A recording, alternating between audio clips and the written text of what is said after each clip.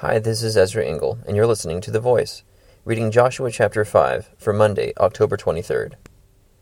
Now when all the Amorite kings west of the Jordan, and all the Canaanite kings along the coast heard how the Lord had dried up the Jordan before the Israelites until we had crossed over, their hearts melted, and they no longer had the courage to face the Israelites. At that time the Lord said to Joshua, "Make flint knives and circumcise the Israelites again." So Joshua made flint knives, and circumcised the Israelites at Gibeath Haaraloth.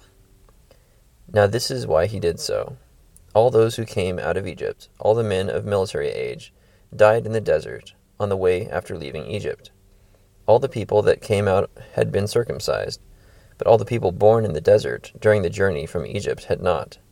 The Israelites had moved about in the desert 40 years, until all the men who were of military age when they left Egypt had died, since they had not obeyed the Lord.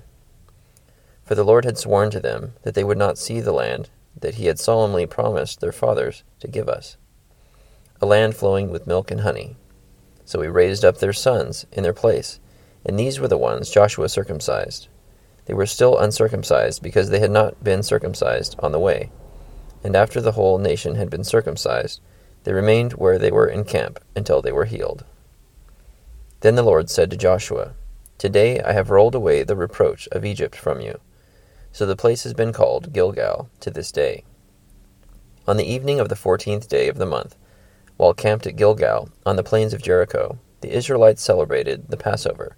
The day after the Passover, that very day, they ate some of the produce of the land, unleavened bread and roasted grain. The manna stopped the day after they ate this food from the land. There was no longer any manna for the Israelites, but that year they ate of the produce of Canaan. Now when Joshua was near Jericho, he looked up and saw a man standing in front of him with a drawn sword in his hand.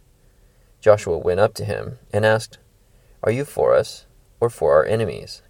"Neither," he replied, "but as commander of the army of the Lord I have now come." Then Joshua fell face down to the ground in reverence and asked him, "What message does my Lord have for his servant?"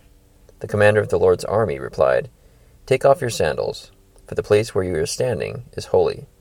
And Joshua did so. Joshua chapter 5.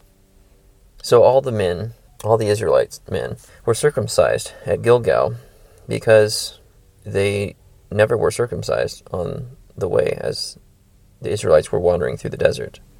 And all of their fathers had died, who had been circumcised before they entered the desert.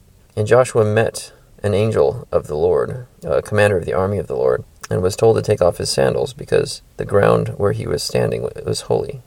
Thank you for listening to The Voice.